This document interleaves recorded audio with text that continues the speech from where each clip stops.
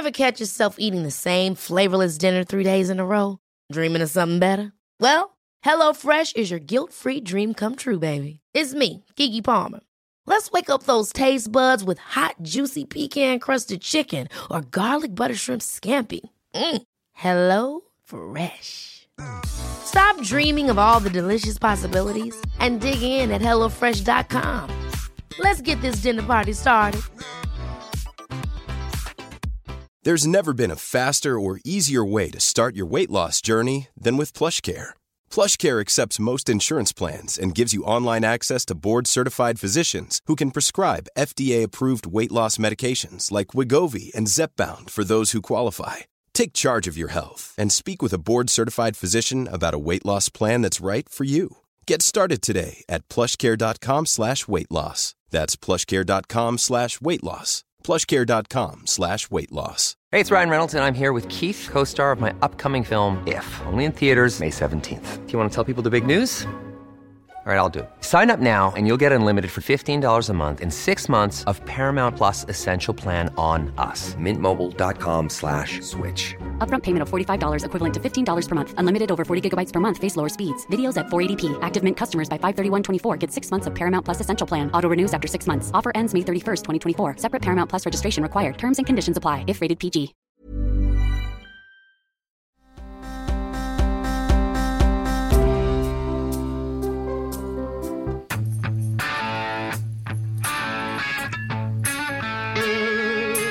He went on to say something about breastfeeding, which I would say to Tucker Carlson, don't knock it till you try it. But what are these attacks about? This is from a side of the aisle that used to claim the mantle of being pro-family. I don't want my kids to be at risk. So, the consequences of you not being vaccinated is I'm not going to shut the up. I'm going to be in your motherfucking ear driving you motherfucking crazy.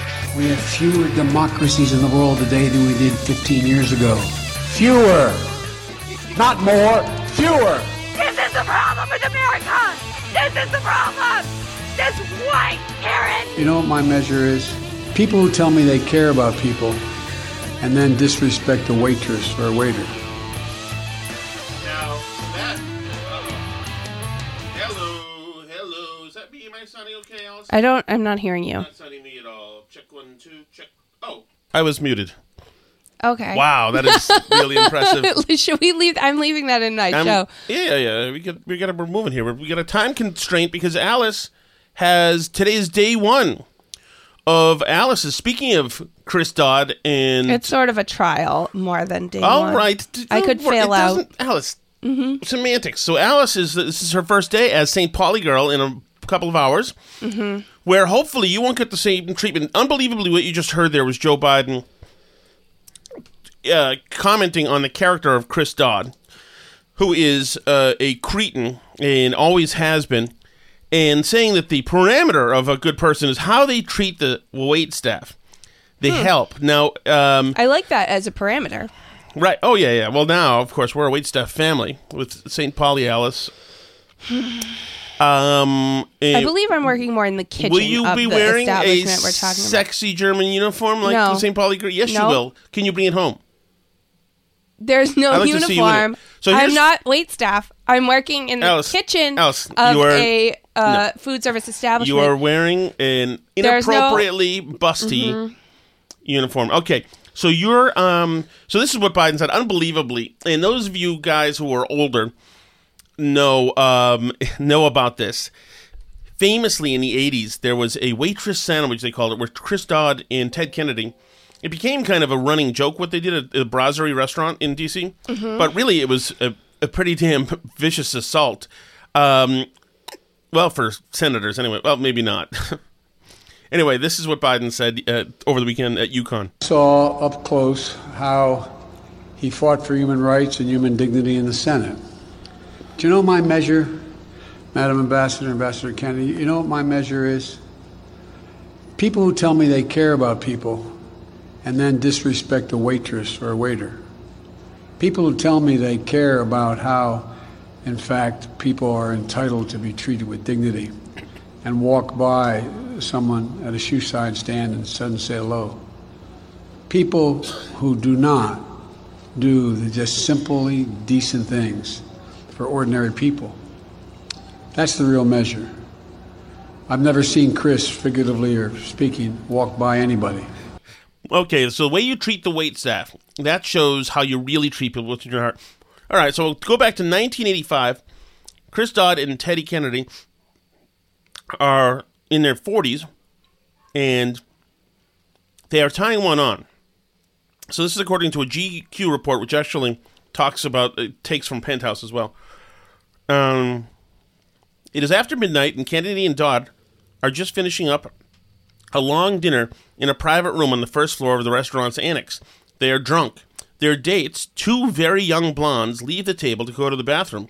The dates are drunk, too. They'd always get their girls very, very drunk, says a former Brasserie waitress. Betty Lowe, who served the foursome, also leaves the room. Raymond Campett, the co-owner of La Brasserie, tells a waitress named Carla Gaviglio that the senators want to see her. As Gaviglio enters the room, the 6'2", 225+ pound. I'm sorry for my cold breathing into there, by the way. As Gaviglio, the waitress, sorry, it's just for the listeners. As Gaviglio, the waitress, enters the room, the 6'2", 225+ pound Kennedy grabs a 5'3", 103-pound waitress and throws her on the table. She lands on her back, shattering crystal, plates and cutlery, and the lit candles. Several glasses and a crystal candlestick are broken. He throws her on the table. Kennedy then picks her up from the table and throws her on Dodd, who's sprawled in a chair, obviously wasted. This is the guy who Biden is giving testimonial for. Kennedy then picks her up and throws her on Dodd, who's sprawled in the chair. With Gaviglio on Dodd's lap, Kennedy jumps on top and begins rubbing his genital area against hers, supporting his weight on the arms of the chair. As he's doing this, Lowe enters the room. Who was Lowe again? Somebody else who worked in the restaurant, I think. Yes, she was the main server. Mm-hmm. Lowe enters the room. She and Gaviglio both scream, drawing one or two dishwashers. Startled, Kennedy leaps up. He laughs. Bruised, shaken, and angry over what she considers a sexual assault, Gaviglio runs from the room. What she considers a sexual assault. Dodd, Kennedy, and their dates leave shortly thereafter, following a friendly argument between the senators over the check. It's weird how differently that would be written about now, 30 years later. Oh, yeah. Eyewitness Betty Lowe told me, this is the author from GQ in 1990, Eyewitness Betty Lowe told me that Kennedy had, quote, 3 or 4 cocktails in his first half hour at the restaurant and wine with dinner. When she walked into the room after Gaviglio had gone in, she says, what I saw was Senator Kennedy on top of Carla, who was on top of Senator Dodd's lap, and the tablecloth was sort of slid off the table because the table was knocked over, not completely, but just on Senator Dodd's lap a little bit. And, of course, the glasses and the candlesticks were totally spilled and everything. And right when I walked in, Senator Kennedy jumped off, and he leaped up, composed himself, and got up.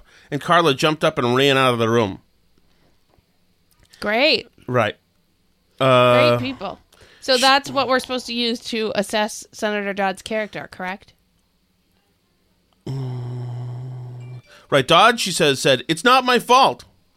Kennedy said something similar and added jokingly, makes you wonder about the leaders of this country. Ha ha ha. Wow. So there you go. And that is what is happening right now. And hopefully that is not Alice Shattuck's future. Alice. I'm going to be working back of the house. You are going to be, Alice. Back of the house. Here's the rule. Back of the house. Here's the rule. Mm-hmm. If whether a line cook, dishwasher, or a politician feels you, what is the response to be? Try and get evidence to make a big thing out of it. You are to walk calmly to the back of the kitchen, mm-hmm. where the chef works and does carving. You are to grab a butcher's knife, and you are to slash to death the person who groped you. For it is written, for I have spoken, so it shall be done. All right, so since we're starting off with F&B, that brings us to Hooters. Mm-hmm. And Hooters now is implementing new, I guess, shorts. So the girls They're always calling them shorts. They're these shorts that just show your ass off, is what they are. They're essentially thong shorts. Right. Not quite, but just about. They definitely show your ass off. And Hooters used to be a thing for Hooters was breasts, like a busty thing. Mm-hmm. Up here, none of that stuff really counts. I don't even know that. Oh, other than is Toast connected to Hooters? Her dad used to like Hooters and used to bring them as kids. Okay. But he was part of a different food service franchise. He owned a different. Right. Anyway, I don't really see the thing with Hooters. Like, I don't see the deal with it. I understand. I like, obviously, the idea. You like attractive women. Yeah, I like attractive women. I get it. I just think the one up here in North Station, I don't think they quite pulled it off. There was some already other bars. Or the one on Route 1. I've never been, but there were some other bars that had kind of the you would call them, because you're a misogynist, the cream of the crop. Mm-hmm. When I was coming up, anyway. But I people like it, and I'm glad it's there. I think I like the idea that there's a place where stupid older guys will over-tip young waitresses making money. You know, they get to feel pretty. The older guys get to have an organism that's attractive communicating with them. Has to interact with them. Right, and they can eat and drink. Maybe it's a great place. But, so now they're moving. I don't even know if I have an opinion on this. I mean, they're wearing tights anyway. It's not as if you're seeing the actual rear end. Right, they usually wear tights under their shorts. Right. Like figure skater thick tights. Exactly, yeah. Which is a good thing, and probably unfortunate that it has to be that way. Mm-hmm. But, so now Hooters waitresses are angry that they're changing it up. Some waitresses are angry that they're changing it up. I don't know that I have I guess that you've opted into a restaurant where part of the draw is to be objectified. Am I wrong in that? No, and the way that they split up their roles in Hooters restaurants is that they're considered like almost an entertainment role, is the way that Hooters has structured this, so they don't get in trouble for only hiring hot chicks. It's considered like a modeling gig, basically. It's considered like... Oh, I see. And they're secondarily... Yeah, I mean, they are waitstaff too. That's part of the job. But the idea is that, that you're not just... It's not like a normal waitressing job. They've explicitly made it part of the way that the job works is your looks, and it's considered... I forgot what they said. It's like a because they told the girls that if you're not happy with the shorts, you can move to a non-whatever role, right? I forget what it's called. I'll look it up. But anyway, so there are girls that are upset. I'm guessing probably a majority, because you do sign up to be a hot chick who serves food, but you don't necessarily sign up to show your whole butt, even in tights. Like that's a step above, and I don't know, but I tend to think that they're doing it specifically to court this controversy. Do you remember, like, a few years back, there was a big controversy because they had some executive... What controversy? Do you remember? Because there was, like, some executive that was telling the girls to think about, like, giving BJs on the side or whatever. As, like, part of the brand image of the stores. And like, wait a second, he literally... No, it was a woman executive who was like telling the girls, like, you should think about it, like, maybe if you like have to give a BJ on the side or telling whatever. Telling girls like, at Hooters? Yeah, like the waitstaff, like that they should think about that was like part of the brand image and they should go for it. But even that being a story that's out there is incredibly strong marketing to men. Yeah, but that's like what I think. Like, and so I think that they're really like, so now the reason we all know about the shorts and the reason why it's a controversy is because a bunch of them are on TikTok. Like, one of the girls who's complaining about it on TikTok is called like Flat Hooters Girl on TikTok, and part of her TikTok is that she like shows how to use makeup on your cleavage to make it look like it's more than it is. I see. That's smart. So, but they're like, part of the symbiosis between the Hooters girls creating their own brands on social media and getting themselves followers and the Hooters brand is this weird relationship where like they're playing off the fact that they're Hooters girls and Hooters is playing off the fact that they're on social media marketing the brand for Hooters without them having to do anything, right? So like there is this like weird relationship here, right? And so I think like they put out these shorts, they issue an ultimatum that got leaked immediately to the press that's like, you know, you need to be in a non-customer facing role if you don't want to wear the new shorts, which completely show off your entire butt. And, you know, and then the girls go on social media and complain about it. You and I were not going to go to Hooters this week. Like, there's no way. But now I bet there's people thinking about going to Hooters to see the new shorts, right? Because they've now heard about it, and it's a thing because all the Hooters girls are on social media complaining about the new shorts. So it's creating, like, even if now they back off and say, like, oh, never mind, we'll go back to the other shorts, right? Like, Hooters is now in a bunch of people's mouths and minds and thoughts that it wasn't last week, right? Yeah. Yeah, but you know what? Thinking about it, it is smart because you know the draw for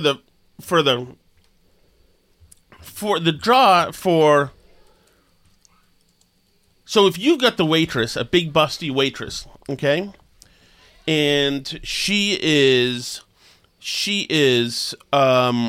serving your table if you're guys. Of course, the winner is that she's. She is. Answer, what do you need? He wants my phone, but I don't know where I put it. We don't know. Answer, it's maybe downstairs somewhere. Sorry, buddy. Yeah, I don't know where it is, hon. Okay. Sorry.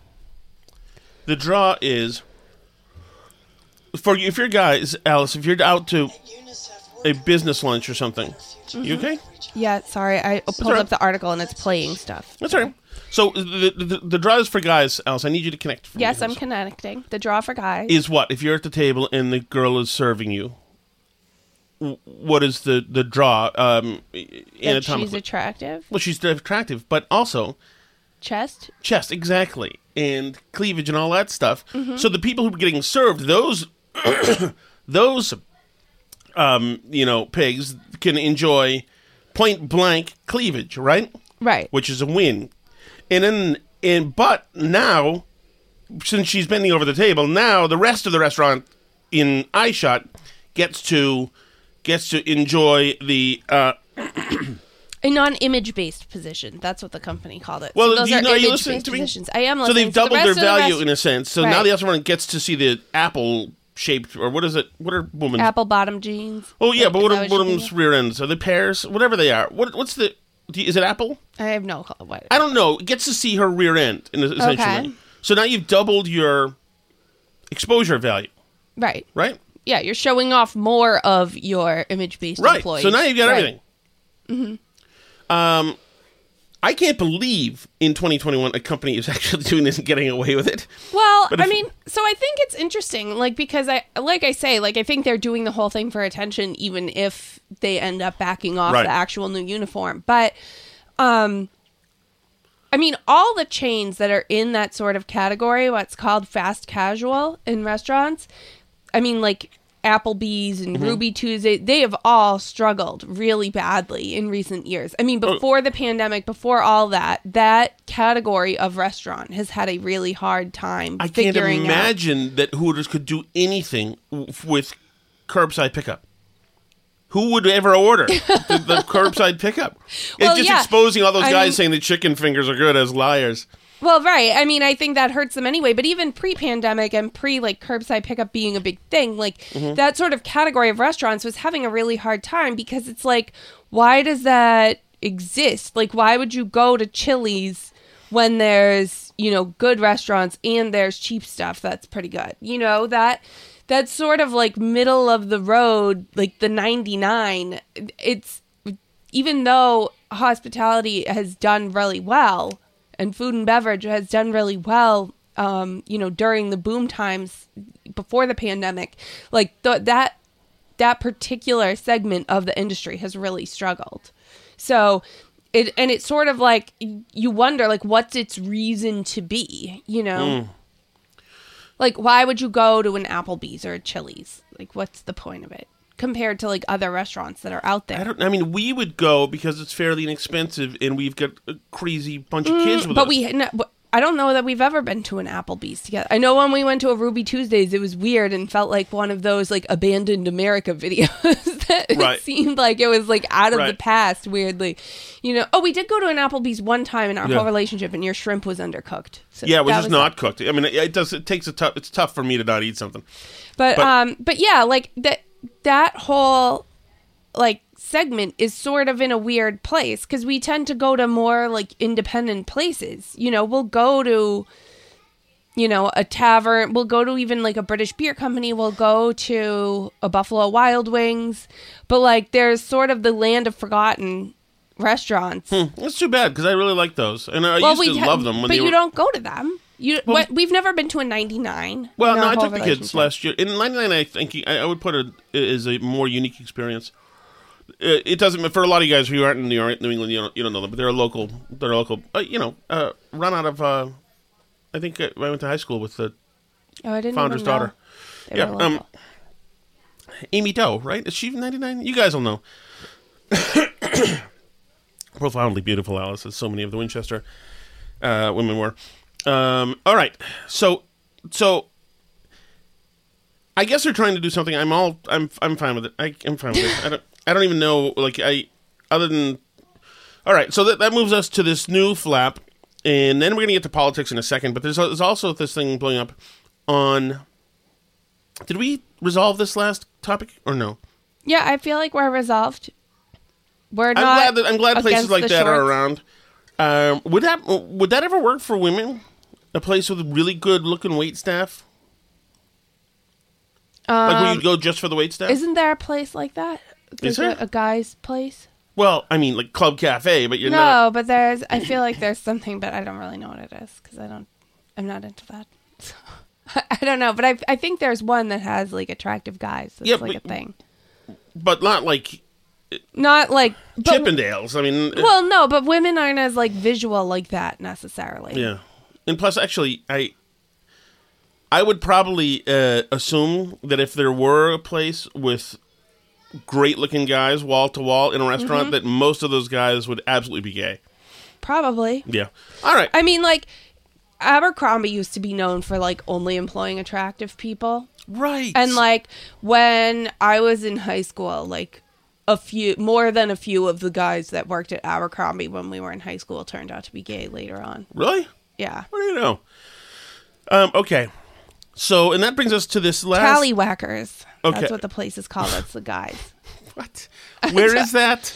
In Dallas. Okay. All right. Let's turn the page, Alice. Don't objectify people, okay?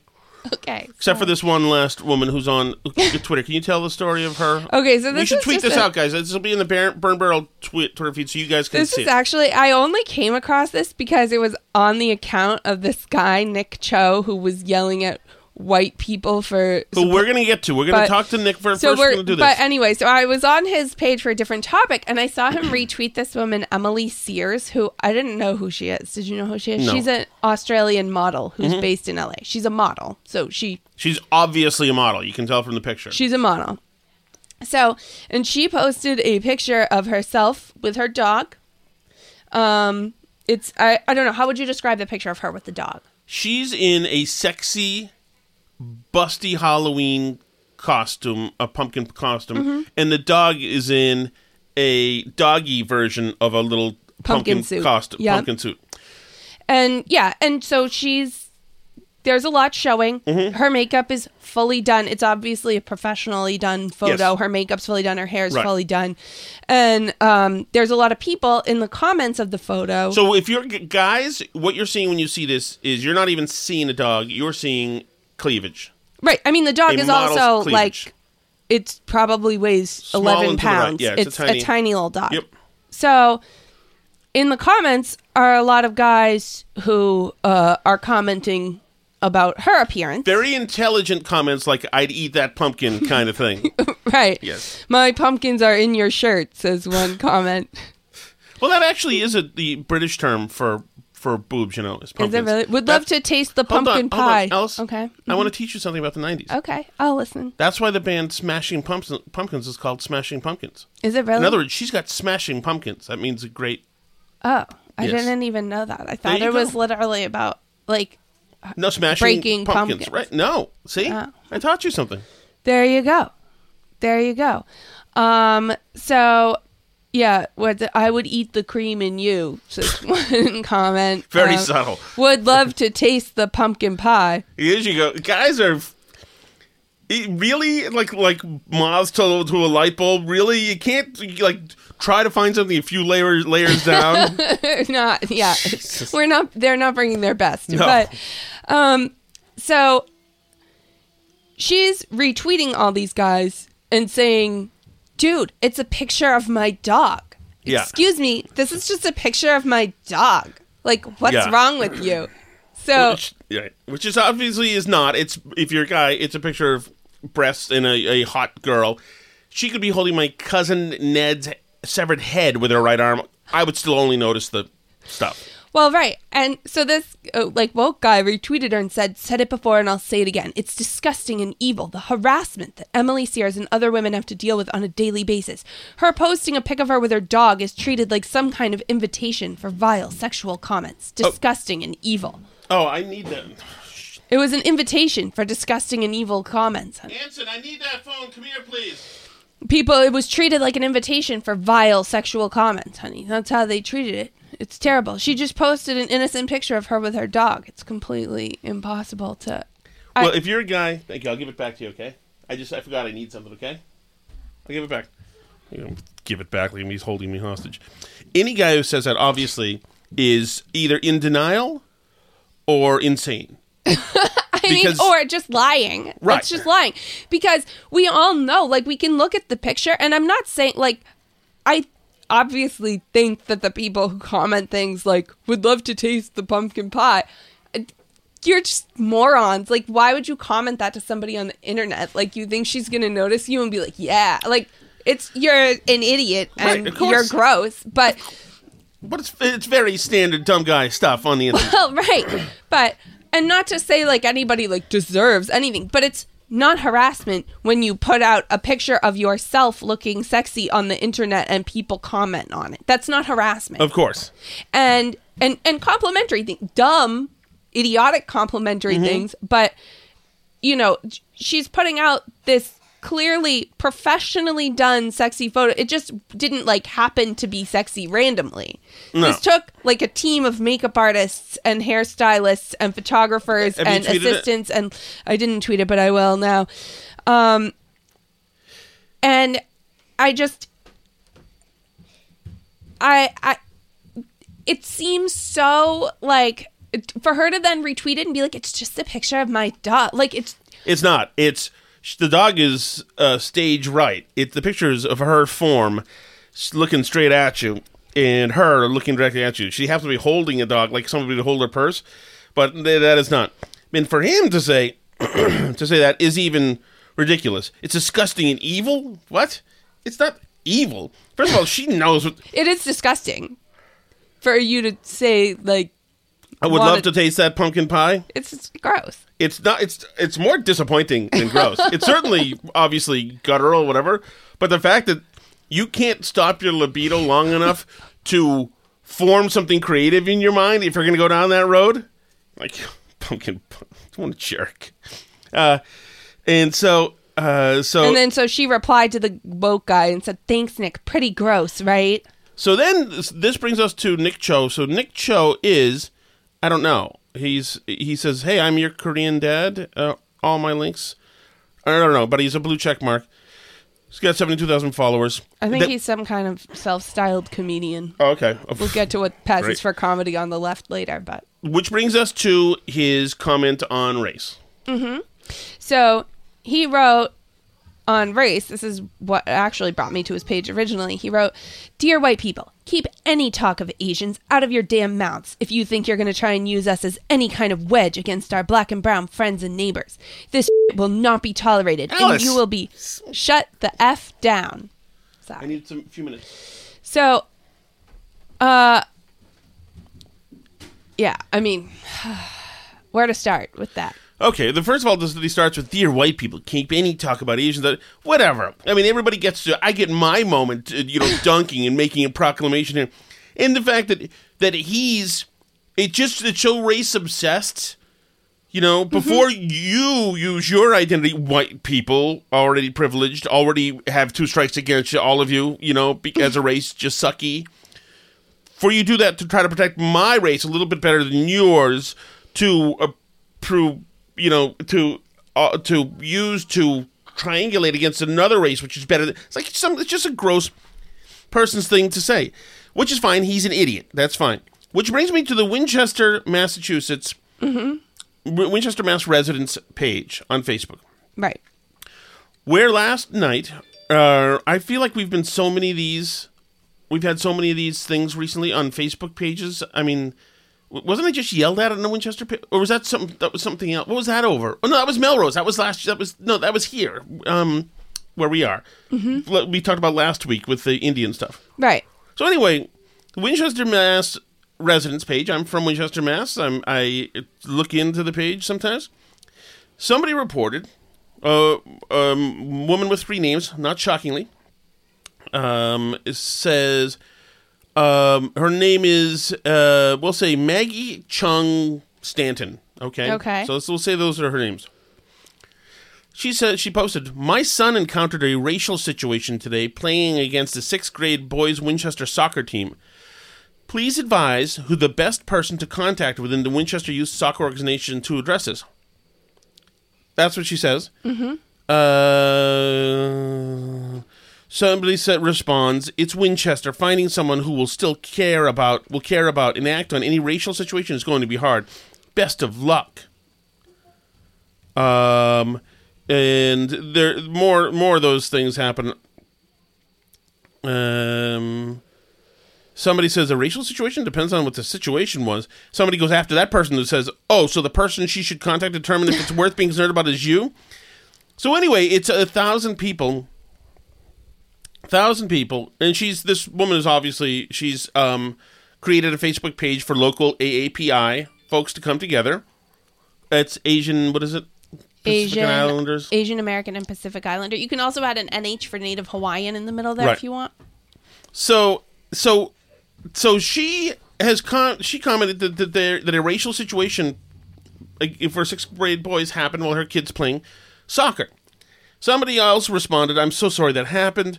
Guy says, "The town manager's office will have the organization's contact info. I would start there."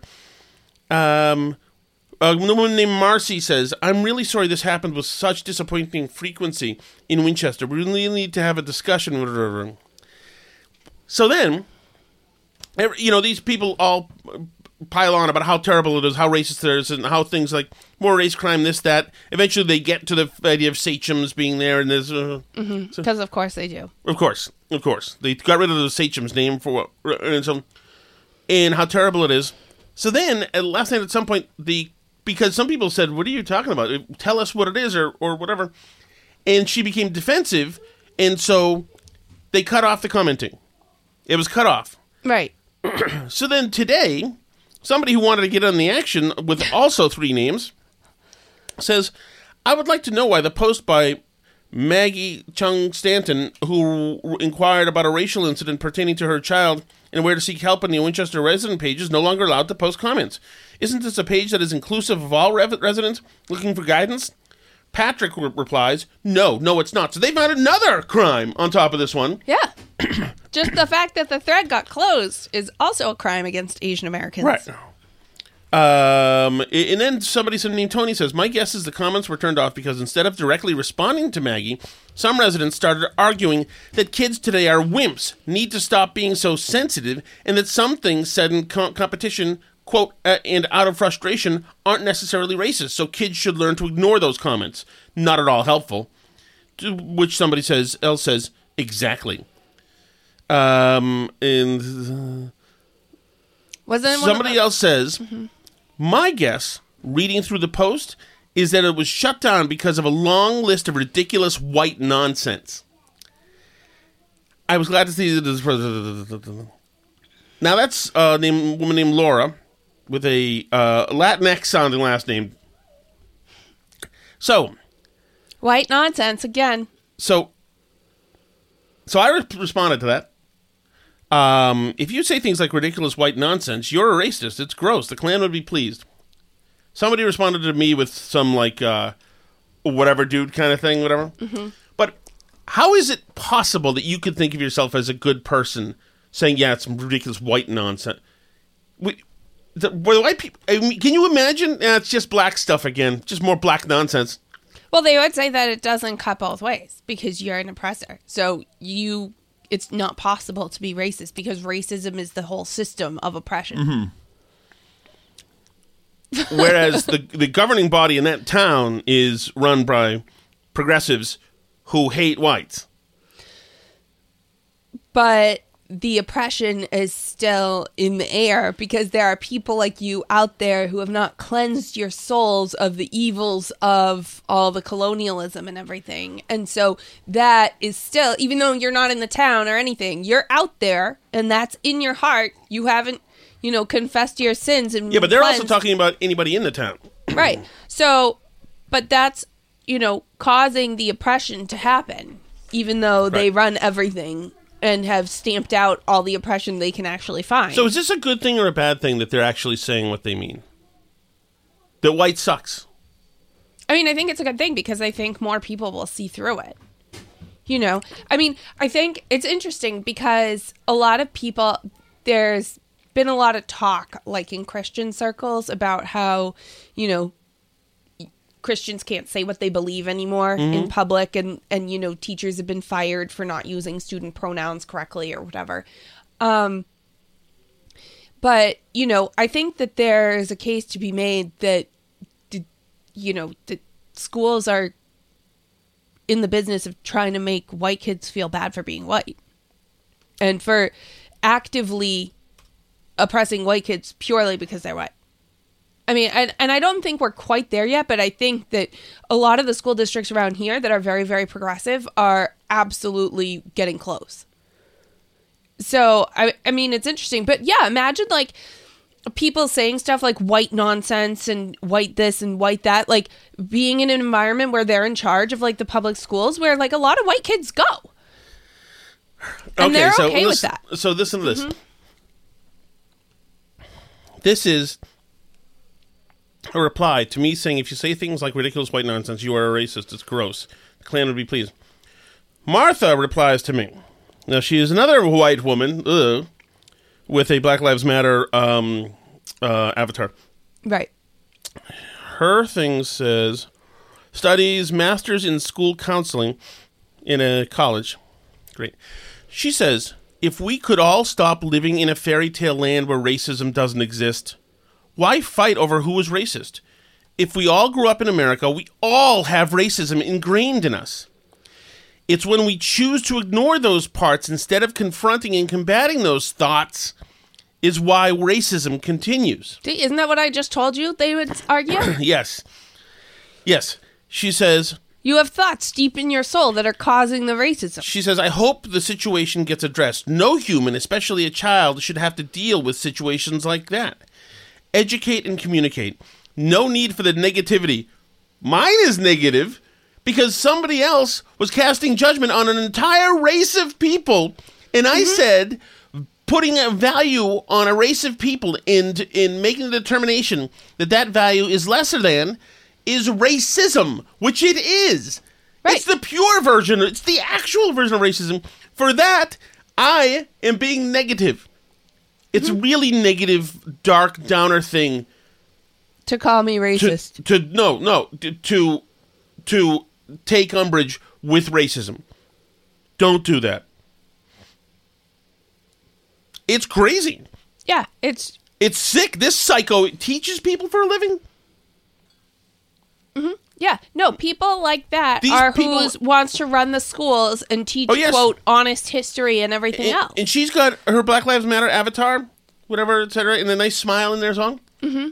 She's a dangerous effing person. These people are bigots. Good old-fashioned Klan-like bigots. Right. It's remarkable, which brings me to this viral video of this woman, this girl, I should say, she's probably in her early 20s or so, yelling at neighbors about how racist they are because they're not down with the Black Lives Matter stuff. This lady told me to leave because she thinks it's okay to be racist. She says it's America and it's okay to be racist. Off the property. All right, sorry. You're right. On the sidewalk. Get off my property. I can say and do what I want.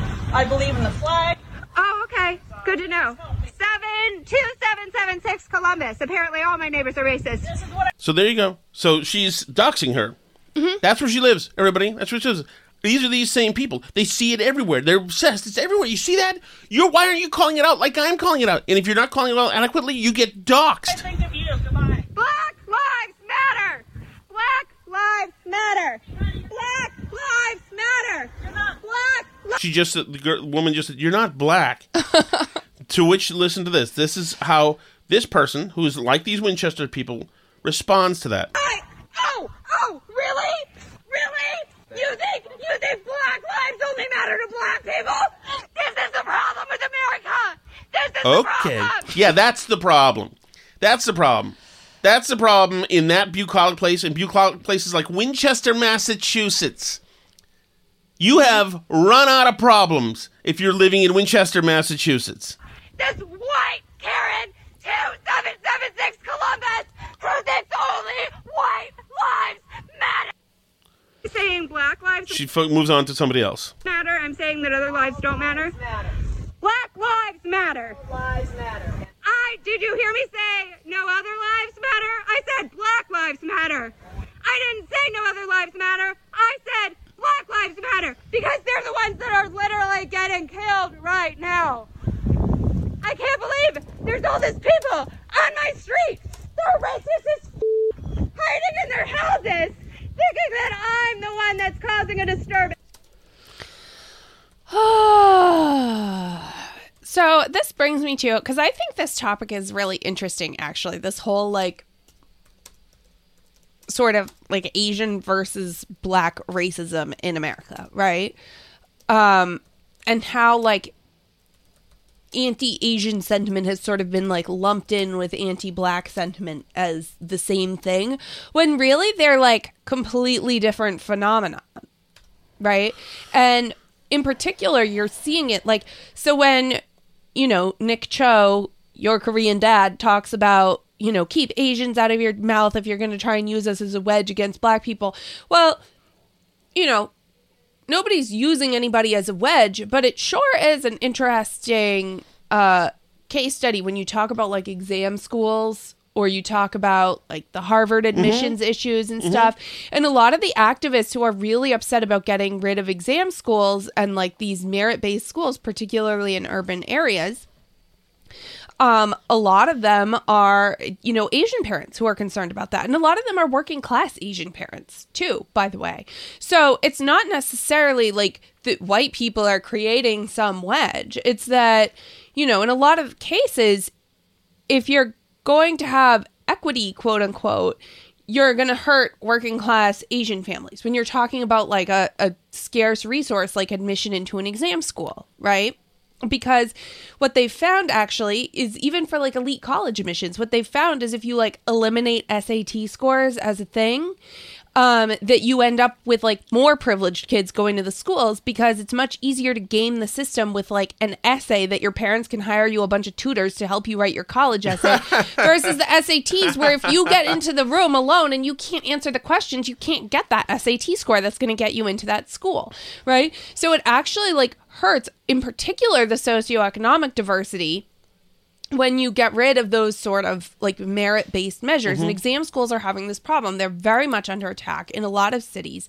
And I don't know. So this was another, like, brouhaha that was on Twitter this week. Have you heard of J. Caspian Kang?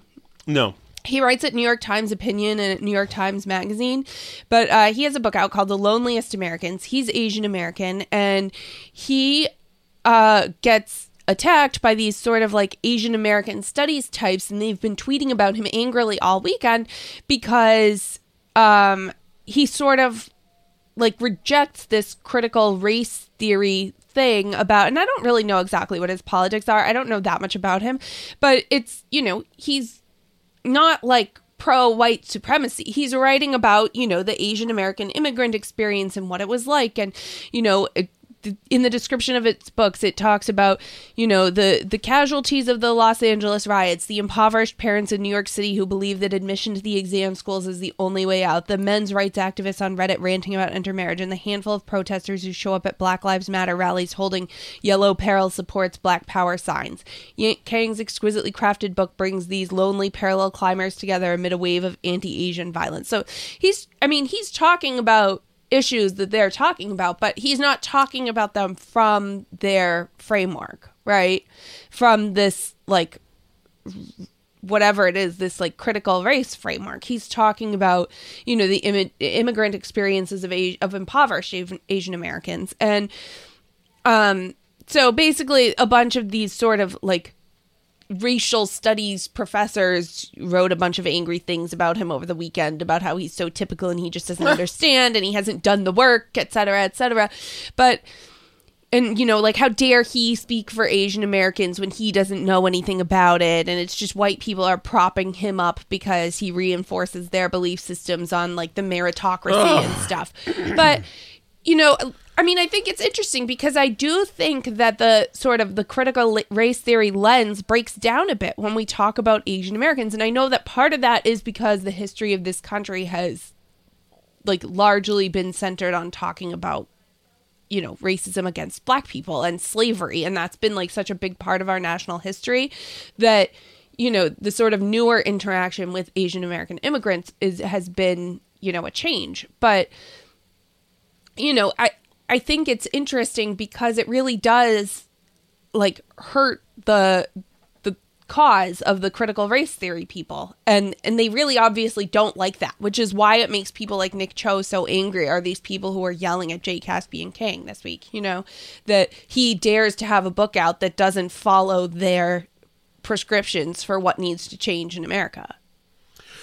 Well, right. Yeah, I compare it to, I mean, there are pragmatic things that can be done right now to help Black people in this country. Mm-hmm. One, I think, is highly encourage, and these are things that should be happening, highly encourage businesses to enter the neighborhood. Right. Jeff Bezos wants to save the world. Shake him down right now. The problem is that when he then goes into neighborhoods, on a local level, these local municipal governments are going to try to outshake him down each other. And if he gets any kind of tax break or whatever, they're going to disincentivize it and ruin it before he even gets there. But also, like AOC kicking Amazon out of New York. And also, I think that you can have there should be police swarmed in Chicago. Mm-hmm. Every other step, there should be a cop in Chicago. Right. There absolutely should be. There should be policing.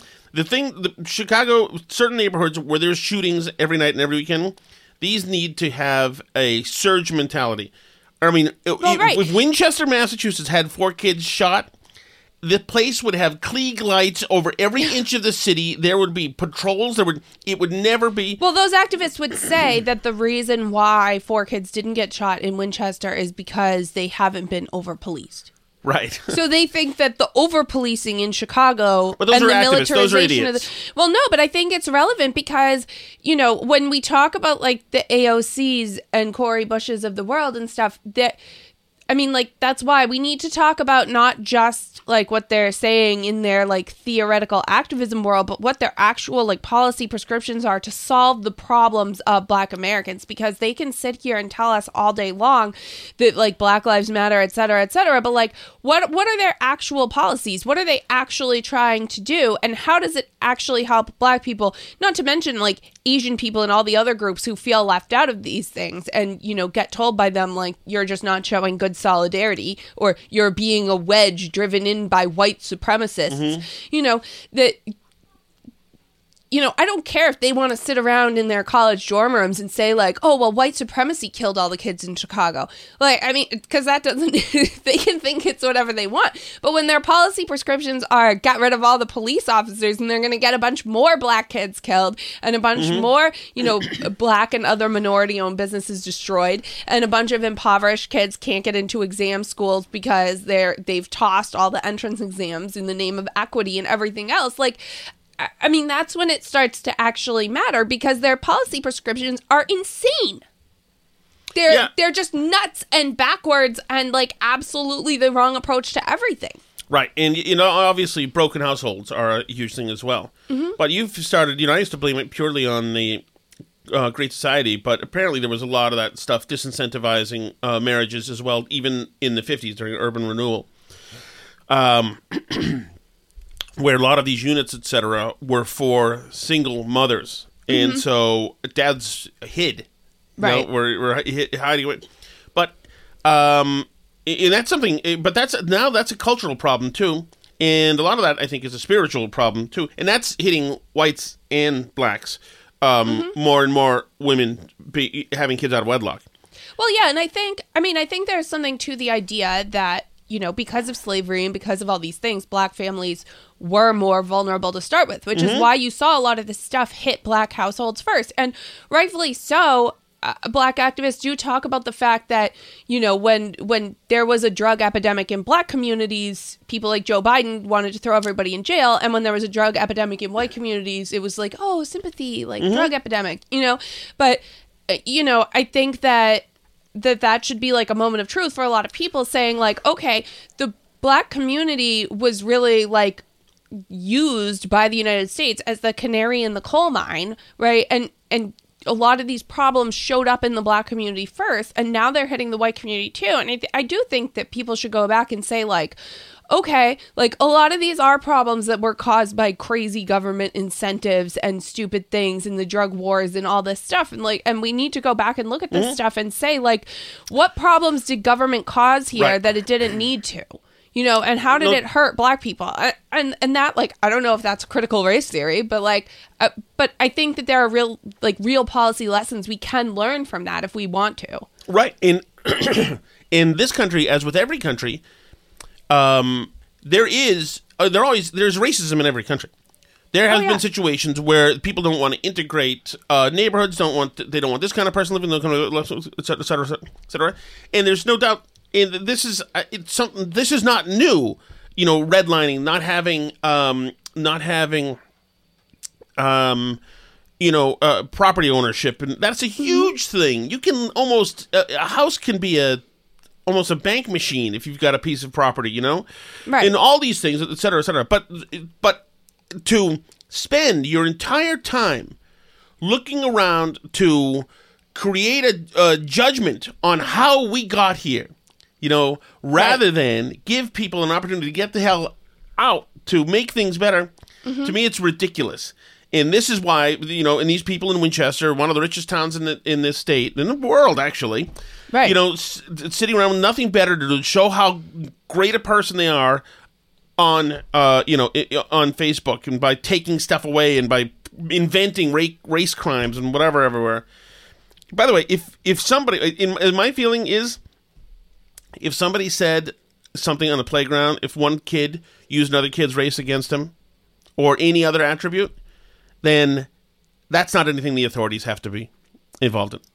If some kid said, you stink at this because you're Irish, or you stink at this because you're Jewish, you stink at this, whatever, I don't think necessarily we need to bring the heat on people. Well, to be fair, she just wanted to reach out to the soccer program people. Yeah, but she didn't tell anybody what happened. She said a racial event happened. So she didn't put it out there to be adjudicated, which is interesting.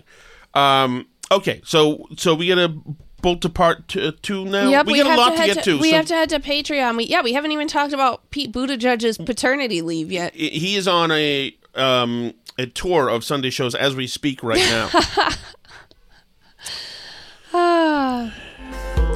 But you can join us. We're going to do another segment of the show over for Patreon subscribers. That's patreon.com/burnbarrel if you want to head over there. Thank you so much to all those subscribers. You can also always talk to us for free on Twitter, where we are at burnbarrelpod. We're at facebook.com/burnbarrelpodcast and burnbarrelpodcast.com. You can email us, burnbarrelpodcast@gmail.com. Check out our YouTube channel. You can comment or subscribe there on Rumble, on Parler, on Gab, all the places.